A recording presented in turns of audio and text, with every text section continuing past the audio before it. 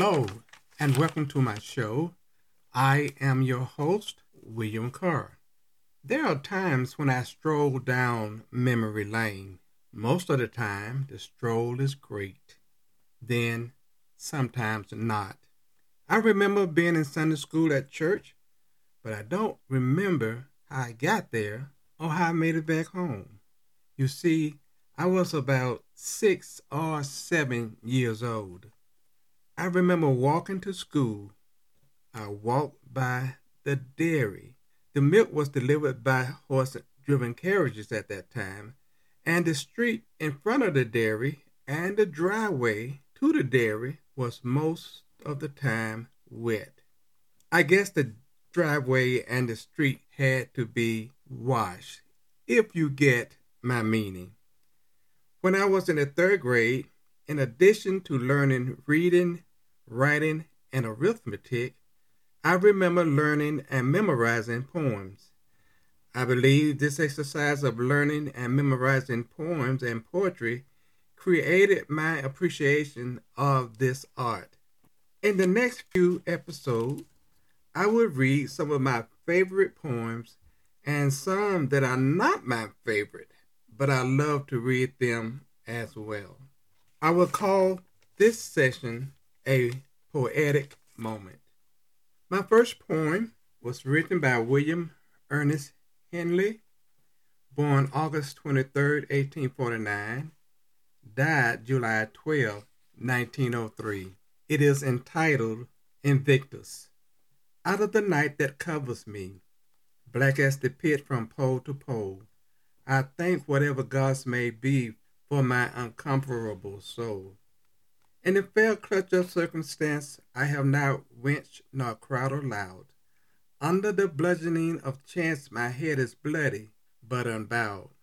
Beyond this place of wrath and tears looms but the horror of the shade, and yet the menace of the years finds and shall find me unafraid.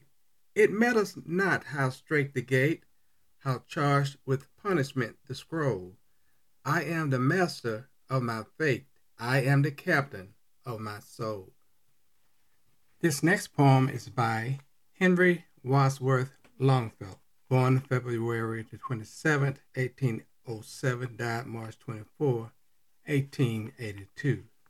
It is entitled A Song of Life. Tell me not in mournful numbers, life is but an empty dream. For the soul is dead that slumbers, and things are not what they seem. Life is real, life is earnest, and the grave is not its goal. Thus thou art, to dust returneth, was not spoken of the soul. Not enjoyment and not sorrow is our destined end or way, but to act that each tomorrow find us farther than today. Art is long and time is fleeting, and our hearts, though stout and brave, still like muffled drums are beating funeral marches to the grave. In the world's broad field of battle, in the bivouac of life, be not like dumb, driven cattle.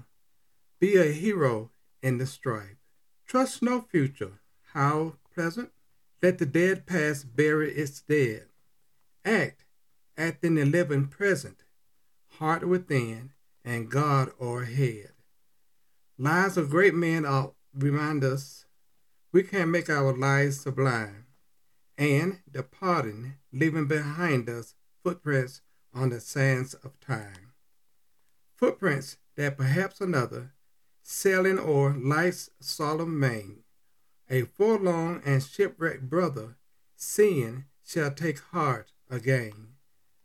Let us then be up and doing, with a heart for any fate, still achieving, still pursuing, learn to labor and to wait.